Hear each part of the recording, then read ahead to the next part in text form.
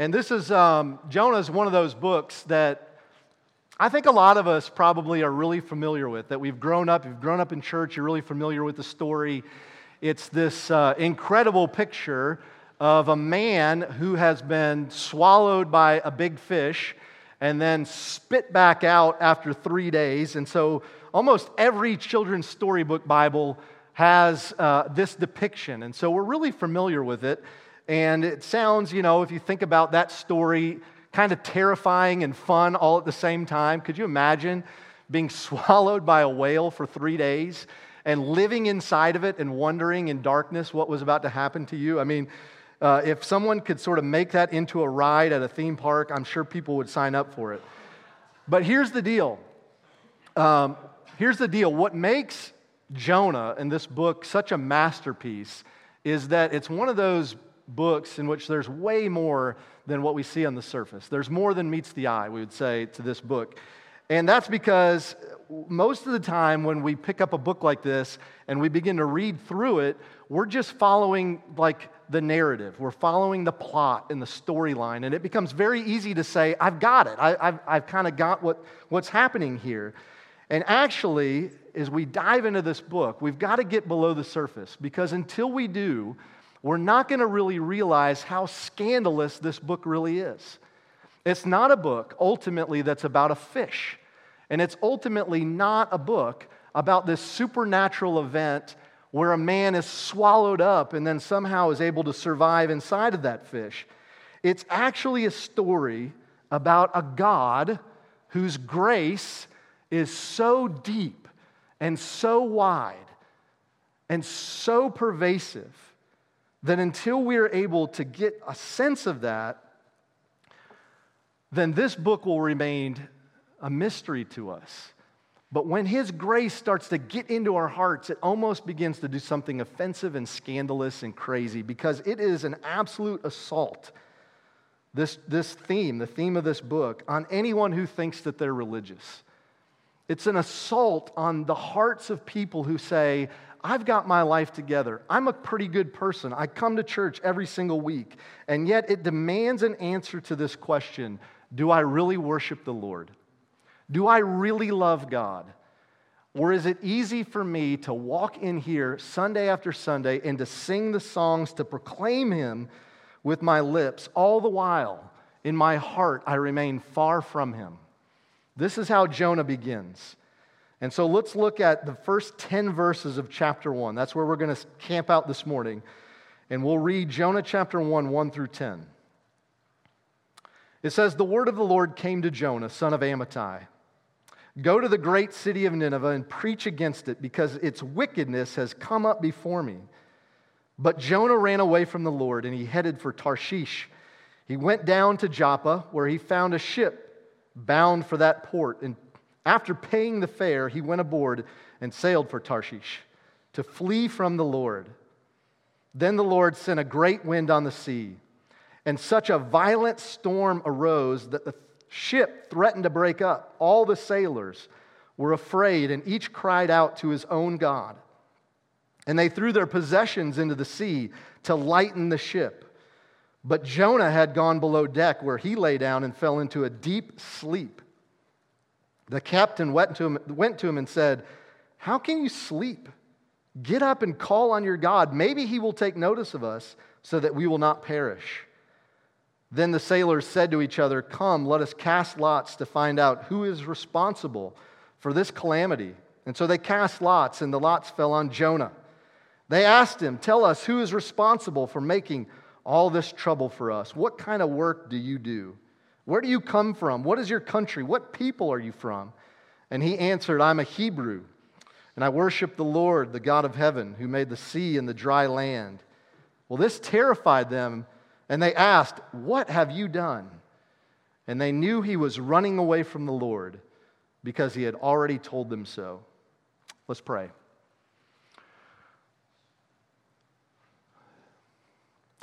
Well, Father, you invite us to ask for big things. You tell us to ask, and then to expect that you would be a God who would do more than we ask and more than we could possibly imagine. And so once again, as we begin to look at your word as the people of God, we want to consider what it would mean for you to do more than all we could ask or imagine through the study of this book. And a look at the heart of Jonah, a look at our own hearts, and a look at the heart of God.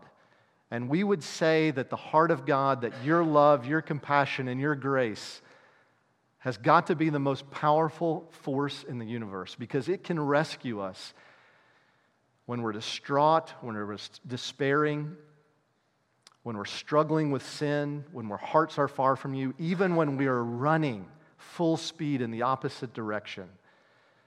And so, Lord God, I want us to see something happen through this series.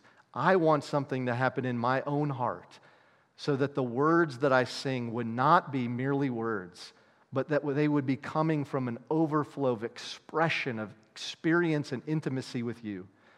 And only you can get us there. Only you can get me there, Lord.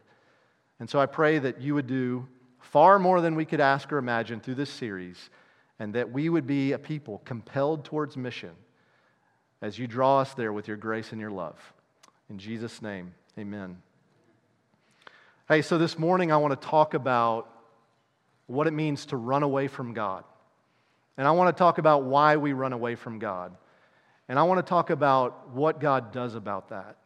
But before we do that, I want to tell you a story about Corrie ten Boom. In 1947, Corrie ten Boom was one of the most famous Christian speakers in the world. And part of the reason was because before World War II, she and her family lived in Holland. And when they got a sense of what was happening to their Jewish friends and neighbors in the community, when they started to be deported by the Nazis, when the Nazis came into their town and started carting them off, they knew that that meant something terribly wicked and evil was happening to them. And so they knew they couldn't just stand by. They knew they had to do something about it. And so they created a room, a space in their house where they could hide their Jewish friends. And they began to feed them, and they began to help them think about ways that they could possibly escape to the Americas. And yet, one day, somebody found out what they were doing. And so Corrie and her sister Betsy and her dad were deported and sent off to the very concentration camps that they were trying to help their Jewish friends avoid. And while they were there, Corrie's father died, and her sister Betsy died. And it was only by a clerical error that Corrie ten Boom ended up surviving herself. And so when the war ended, she had lost everything, every single person in her family. She had lost everything that was dear to her, totally stripped away. But there was something that was always ringing in the ears, in her ears, and it was her sister Betsy's very last words before she died in that concentration camp. Her sister said, "I want you to know, Corrie, that there is no pit so deep that the grace of God does not run deeper still." And as she thought about those words, she knew that the grace that God had shown her in that Holocaust pit, and most of us would say, that's got to be hell itself. I can't imagine anything worse than what those people went through. That she was able to look into that and say, that was a grace that I've actually needed all my life, what God was up to in that space. Because honestly, God's grace is not something that I'd ever earned. And she said, I knew what was really in my heart as a human being. And so if God could forgive me, if God could show grace to me, then that meant that nobody was outside of his reach. There is no pit so deep. And so she went back, not to Holland after the war, not to the United States. She went back to Germany, and she began to preach the gospel to the very people who had been responsible for the death of her family, the forgiveness of God in Jesus Christ. And so on this one day in 1947, she was in a church in Munich. And she began to preach about this gospel. And as she looked out over the crowd, she saw a man in the back right of the congregation. And as she saw that man, he was dressed like everybody else, a suit and a tie and a hat. But when she saw him, she did not just see what he was wearing that day. She saw the old uniform. She saw the hat on his head with the skull and the crossbones. She saw the gun that used to be strapped to his back. She saw the smile on his face as he laughed as she and her sister Betsy had to run naked around the square in the concentration camp. She was literally seeing one of the men who had taken part in the murder of her sister Betsy. And so as she was done with her message, she saw a little row, a little line forming to come up front to meet her and say hello. And this man that she recognized from the camp got into the line and was coming forward. And she said, in that moment, I had no idea what to do. She began to plan her escape. She began to look for an exit. She began to pray, God, rescue me from this. This cannot happen. Please let him change his mind and leave. And he didn't. He kept coming forward, closer and closer and closer, until finally he was right in front of her. And she said, honestly, I had no idea what to do in that moment. And this man extended his hand, and he said, you may not remember me, but I was one of the guards in the camp that was responsible for your family's death, and I know that what I did was wrong. And I know now that the grace of Jesus Christ is my only hope, and I know that he has forgiven me. But the reason I'm here right now, extending my hand to you, is to ask you this important question. Would you be able to find somewhere in your heart to forgive me as well? And she said, I did not know what to do. I totally froze. I want to ask you, how would you handle a moment like that? I honestly don't know what I would do if I were in a situation where God had called me to do something so impossible, something so unreasonable, and yet what I believe is that it's moments like that that show something very fundamental about our hearts. And the way we respond in those moments teaches us gives us a large picture of what our love and our affection has really been marked by. Is it my own hope? Is it my own self-righteousness? Or is it the gospel of Jesus Christ? And the book of Jonah starts with a moment just like that. In verse 1 it says, the word of the Lord came to Jonah, son of Amittai. Go to the great city of Nineveh and preach against it, because its wickedness has come up before me.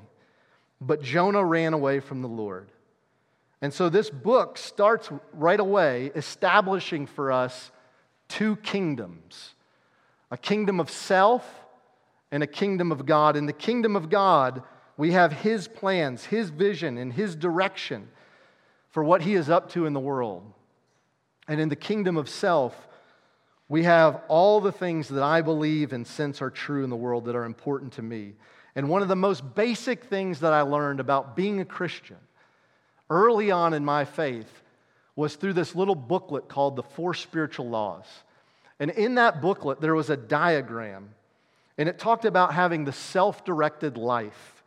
And so you can see up there on the left, the self-directed life is one where I am on the throne, that Christ is outside of my life. And this is where I run to for refuge. But on the other side, it's the Christ-directed life. And that means that being a Christian is fundamentally about me removing myself from the throne of my self-directed life so that now I have a new captain with Jesus on the throne, and that his interests are becoming my interests, and that all of my desires and my will and my thoughts and understanding are coming into alignment with his plans. And so everybody sort of agrees with this diagram. We look at that and we say, of course, yes, I want that. Until God begins to move in front of you with things that seem unreasonable and impossible and too big and too ridiculous to even consider. Like having a Nazi officer responsible for killing your family standing in front of you asking for forgiveness. Then we say, time out. And we're not sure who should be on the throne in those moments.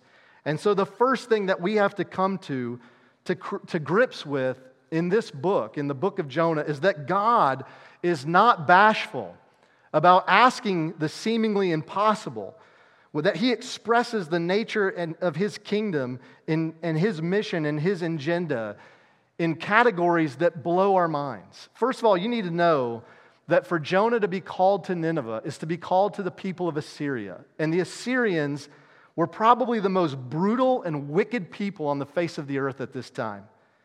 They had the biggest and baddest and strongest army that you could possibly imagine. And when they took over a country, they didn't just dominate them, they humiliated them.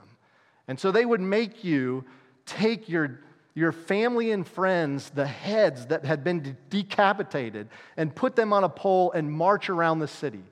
They would literally flay people so that they could skin them and hang their skins up in Assyrian walls as artwork. I mean, these people were brutal and cruel and disgusting. And right in the middle of Assyria is the capital city of Nineveh. And this is where Jonah is called to go. You guys get the picture of this? Did you just get the picture of this for just a second? That what Jonah is being called to do here is unreasonable. It's unthinkable.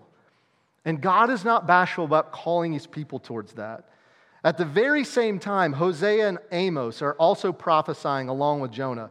And they are proclaiming a future for their people where they will be exiled and ruined and humiliated, where their family and friends will be stripped of their possessions and sent off at the hands of the Assyrians.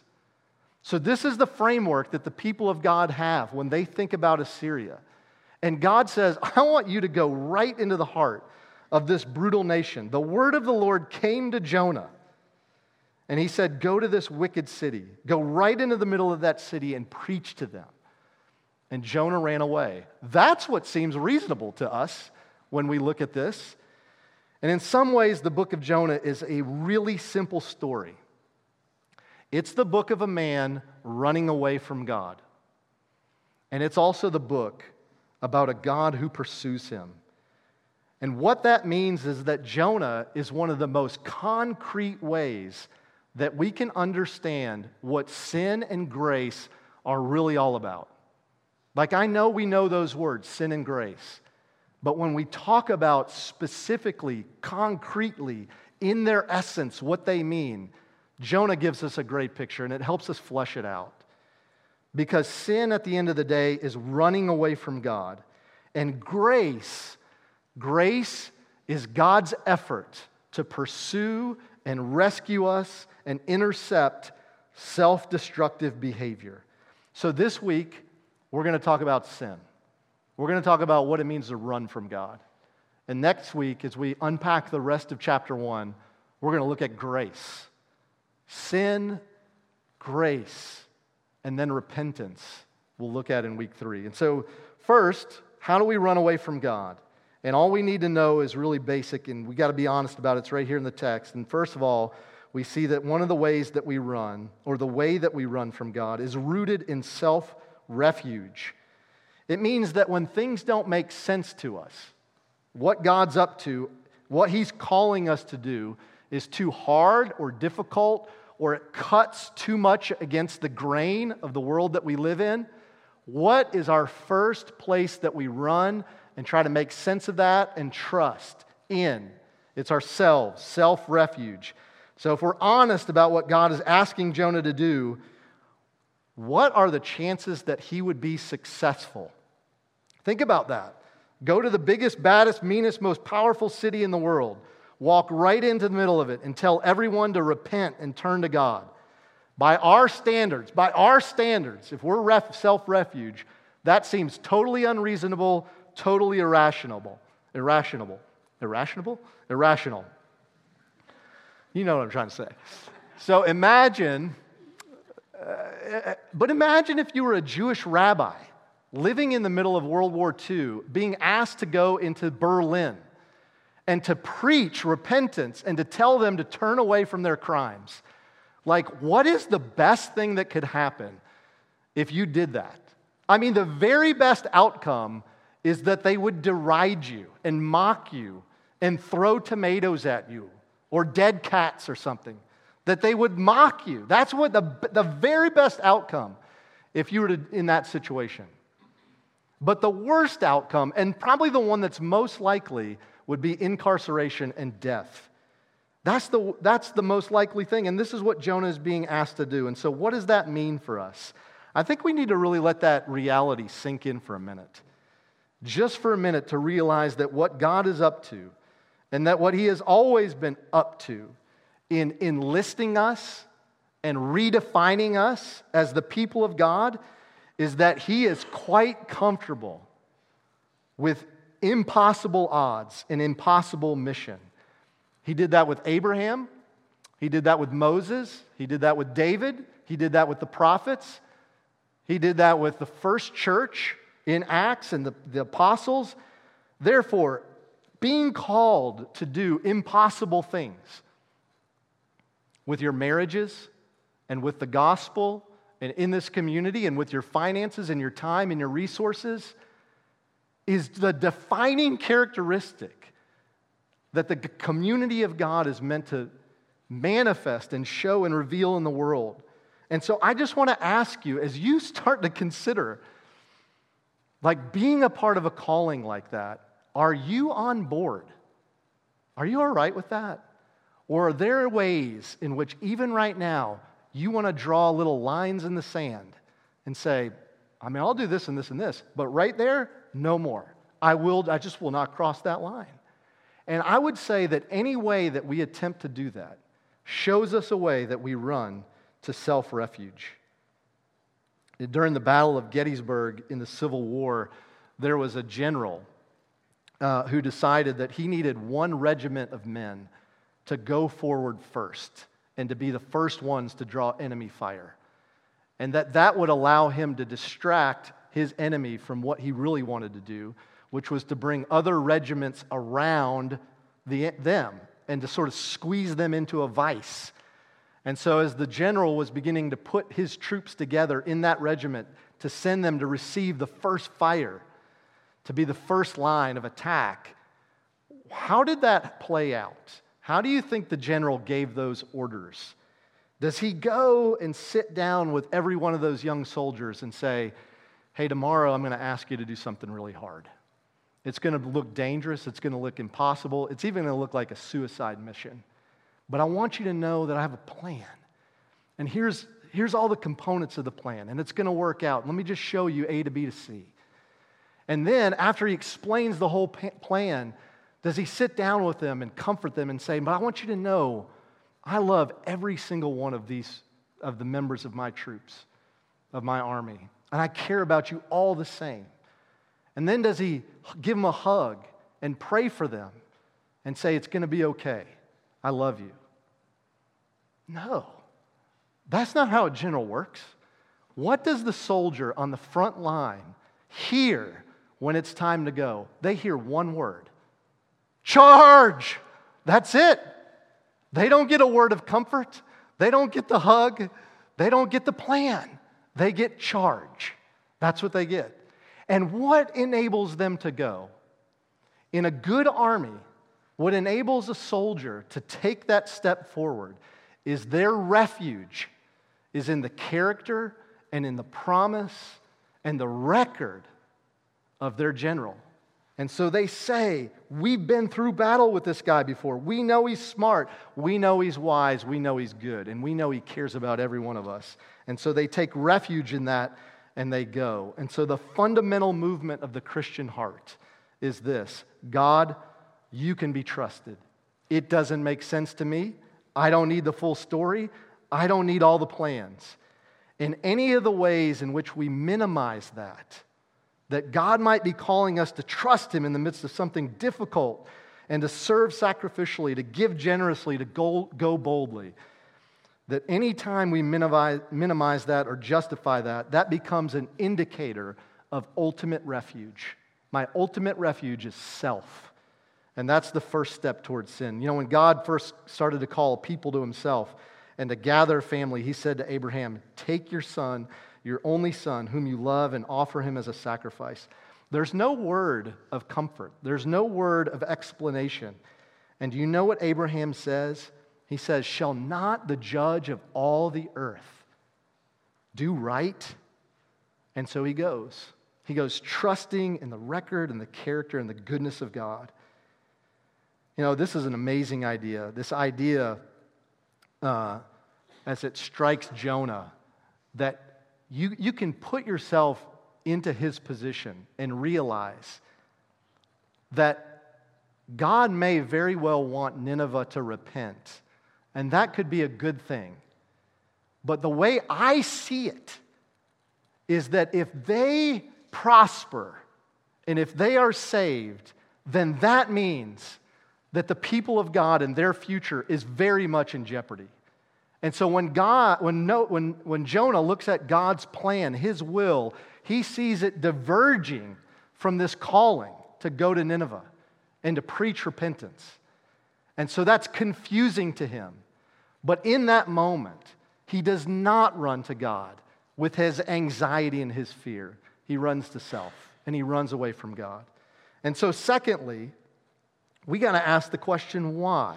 What is underneath it for Jonah? Well, chapter 1 doesn't really tell us very much about that. But chapter 4 does. And in chapter 4, Jonah is revisiting this with God. And he has watched the incredible thing happen. The impossible thing has happened. He has gone into Nineveh and he has preached repentance, and they have responded and said, yes, we will follow God. And so he is, in chapter 4, verse 2, talking to God about that. And here's what he says. "O Lord, is this not what I said when I was still at home? This is why I was so quick to flee. I knew you would do something like this. I knew that you are a gracious and compassionate God, slow to anger and abounding in love, a God who relents from sending calamity." And so here is the astonishing reason that Jonah takes off. It wasn't because that he was afraid of the tomatoes being thrown at him. He wasn't even afraid of death. He wasn't afraid of failure. What he was afraid of was being successful, that it would actually work, and that if they responded to this word of judgment, then they would also have the opportunity to repent and to turn from their sin. And Jonah despises the people of Nineveh. He despises the Assyrians. That's what's in his heart. And he wanted them dead. He wanted them destroyed. He didn't want them to have the opportunity to experience grace. And so here we see the sin behind the sin. It's not just that he ran to self-refuge, but behind that is the sin of self-righteousness, and it's pretty serious. And there's something in the Bible that Paul says is called self-righteousness in Romans chapter 10. I might have that verse on the screen, where he says that every human being goes about trying to patch together a righteousness of their own of some sort. It means that we all have this desire inside of us to elevate, to feel superior to someone else in some way. And it's not that we're always conscious of it, and we're not always aware of how we're doing it, but there's a strategy that I'm trying to come up with to make myself propped up, that I can feel better about myself as I look down on you and find something bad about you. And Jonah's particular brand of self-righteousness is nationalistic pride and racism. It means, I love Israel, death to Nineveh. My tribe, my people are the only ones worthy of God's goodness and love. And so there's nothing wrong, we would say, with love for country, loving the people that live in our country. But in this particular situation, Jonah is rooting for this people, another country, to not be able to experience God's grace. He is rooting for them to spiritually perish. And so if we ever begin to elevate something higher in our heart like that, then we have an idol. And this idol is the idol of selfish racism and bigotry and nationalism. And now we would say that there's lots of ways that we can practice self-righteousness. On the other hand, you could be somebody that looks at people who are racist and who are bigots and say, come on, look at these people. And in your own personal self-enlightenment, you could stand up very high and look down on people who do that sort of thing. And it makes you feel better about yourself. And what we would say, there's a million ways to do this. A million ways that we can practice self-righteousness. If we are educated, we can look down on people and say, look at the kind of drivel that is on television. Look at the kind of pop culture stuff that we see on TV and the books that people are reading. And we look down our nose on other people. I was in the gym the other day, and there was a music video that was playing, and it was like some boy band. And I had the thought to myself, is this really what music has come to these days? Who listens to this garbage? What am I doing in a really simple way? I'm like, I have the more refined musical palate than anybody else. And if you listen to that, and we do this all the time. Look at these people who are late. Look at the people who don't serve in the nursery. Look at the people who do this and this and this. All these ways. And what we're doing is establishing some baseline for where I'm better than you. And here's the deal. If you are breathing in this room, then you are capable of doing that about anything. And you are doing that about anything that you can use to feel superior to other people. And when we do that, when that self-righteousness becomes a part of the soil of our heart, it creates a resistance to being able to love and give grace to other people. It puts you on the sidelines. It keeps you from serving. It causes you to run away from the gospel. So here's Jonah, and suddenly he is not in a position to preach grace. He couldn't call people to repentance from their sin and to accept God's mercy because he was a stranger to it himself. And so do you know what makes people bold with the gospel? It's when the love of God has captured them to the core. And I think that that's the only thing ultimately that gets us outside of ourselves in mission. It's not our personality, it's not our gifting, it's not where we score on the Enneagram. We only take risks to the extent that God's love has eradicated self-righteousness. We only run into the mission and not away from it when we realize that there is no basis for me to feel superior over you. That was what Corrie ten Boom was wrestling with on the stage as she looked at this Nazi guard. Am I really better than you? I feel like I am, but I know my heart, and I don't know what to do. And because of his self-righteousness, Jonah in this moment was gutless. Well, here's the thing. Number 3, and we're going to actually look at this more later. Next week, I think. We're going to dive into this a little bit more. But what I want you to see this morning is that where we run, when we run to self-refuge, and when self-righteousness is the guiding part of our heart, when that's left unchecked in the human heart, when it's not atoned for, when it's not repented of, then it takes us to places of self-resignation and ruin. And it becomes extensive and pervasive and inescapable. Jonah, 3 times in chapter 1, says that he is running away from the Lord. 4 times it says that he is going down, down, down, down to Joppa, down into the ship, down into the sea, and down into the belly of this fish.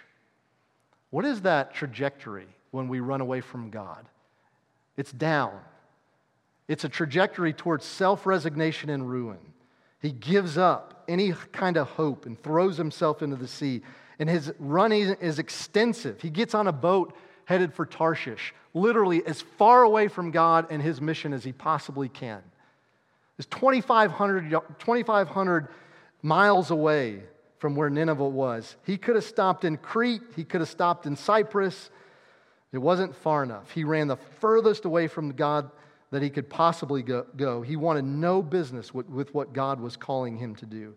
And that's because even the most faithful servant, when there's disobedience and unchecked self-righteousness, can become more and more calloused.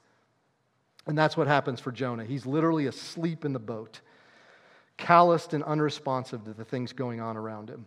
And so here's what I want us to think about as we move forward in this series. Here is this portrait of a man who has gone from being one of the most regarded, one of the most highly religious, most established spiritual leaders in the community, a prophet of God, and now he is running towards self-refuge and self-righteousness. And he is unresponsive and calloused. And next week, we're going to see how that leads him into the bottom of a pit of self-resignation and ruin. And so as you look at this story, as we start to unpack this, like you should be asking the question, why in the world did God send Jonah to Nineveh? Why did he send Jonah? This seems like the worst prophet ever. I mean, look at this guy.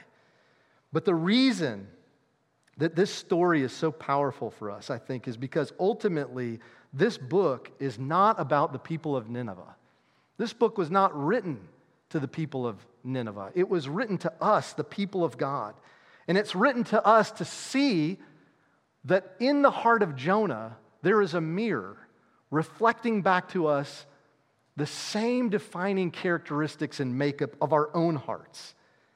And that here is a people who gathered every Sabbath to hear God's word, and yet they were rebelling against him and presuming upon his grace. A people saying, we want your grace, we want your benefits, but what we really don't want is you. We want to run from you. And so Jonah is this mirror that reflects our own hearts to ourselves in the person of Jonah. And so what I hope from this book is that we would begin to sense and see and be honest about all the different ways that we run. But then in our running, we would begin to see something even greater than that. And that would begin to change our hearts. And that's that there's a God running after us and pursuing us in the running. And he would show us something even greater than our sin, that though our sin be extensive and pervasive and inescapable, and leading us to self-resignation and self-ruin, that there is something greater, and it's the grace of God in the rescue of Jesus. Hey, listen to Matthew 12 as we begin to close. For as Jonah was 3 days and 3 nights in the belly of a huge fish, so the Son of Man will be 3 days and 3 nights in the heart of the earth. The men of Nineveh will stand up at the judgment with this generation and condemn it, for they repented at the preaching of Jonah, and now something greater than Jonah is here. And so while this book is ultimately not about Nineveh, and it's not about a fish, and it's not even ultimately about Jonah, it's about the glory of the one who is greater than Jonah. And that's because when Jonah jumped into the sea, he was doing that to atone for the mistakes and the sin that he was responsible for. But when the greater Jonah comes on the scene, when Jesus comes on the scene, and he plunges himself into death itself for 3 days, he begins to substitute and atone and unite us to him in resurrection power. I want you to think about Philippians chapter 3. In Philippians chapter 3, I was just thinking about this morning. And here's Paul, who talked about this self-righteousness that used to characterize his heart. And he says, whatever was to my profit, I now consider loss for the sake of Christ. What is more, I consider everything a loss compared to the surpassing greatness of knowing Christ Jesus my Lord, for whose sake I have lost all things, and I consider them rubbish. What he's doing is he's stacking all those things in his life that he used to say, that makes me better than you. That makes me have God's favor in a way that I deserve it and you don't. And now he's seeing the greater Jonah. He's seeing that Jesus himself plunged himself into the belly of the earth, innocent, to rescue and atone for his sin. And he's seeing that there's a righteousness now that he could have in Christ that would be far superior. And so he says, and I consider them rubbish that I may gain Christ and be found in him, not having a righteousness of my own that comes from the law, but that which is through faith in Christ, the righteousness that comes from God and is by faith. I want to know Christ. I want to know the power of his resurrection and the fellowship of sharing in his suffering. You know what motivates Paul to be able to give his whole life to do the impossible, to share in Christ's sufferings? It's because of what Jesus had done for him on the cross and the grace that he experienced in receiving new righteousness. This other righteousness he had tried to build for himself just paled in comparison. And now he has the real treasure. Now he has the real Christ. This is the beauty of the gospel. And this is why I'm amazed by this book. I hope you will be too, because in it I see myself. In Jonah, I see the dangers, the ugliness of my own heart. And it reminds me that what I really love is far too often not God himself. And yet it also reminds me that I can never outrun his grace. That if God is willing to rescue Ninevites, that if God is able to rescue running prophets, then there's hope for someone like me too. You know, Corrie ten Boom, she understood that. And while she was sitting there in that room, and that man held his hand out to her, and she saw him staring back, she said, I stood there for what felt like an eternity. And yet I knew my sister's words were so true. There is no pit so deep that the grace of God is not deeper still. And she knew if God could forgive her, if God would go down in the pit for her, then he had gone down in that pit for that man too. And so she reached out her hand and she said, I know I may not have the feeling of compassion that I need to have right now, but God, give me the ability to do what I can't do. And she reached out her hand and she grabbed it and she said, brother, I do forgive you, body and soul, and I receive you as a brother in the Lord. Now that just does not happen outside of the glorious grace of God impacting the sinner's heart and bringing us home into the family of God. So let's pray together that God would do something remarkable like that in our hearts through this series. Let's pray. God, we don't want to just sing the words. We don't want to just gather here each week and say, know God, grow together, reach our world. Know God, grow together, reach our world. We want to treasure Christ. We want to be so united to you in your life, death, and resurrection. We want to be so compelled by the things that you love and are interested in, that we would gladly share in the sufferings in this lifetime. I want that to be true of my heart. And yet there's miles and miles to go. And so, Lord God, would you use your word? Would you use your spirit? And would you continue to pursue me and everyone in this room, that we would run away from self-refuge, that we would stop trusting in our own power, in our own understanding, and in our own sense of what's right and wrong in the world, but instead we would come to the eternal God and be found in your grace that is greater than all our sin. So God, do that in our lives this morning and throughout this series. We pray in Jesus' name, amen.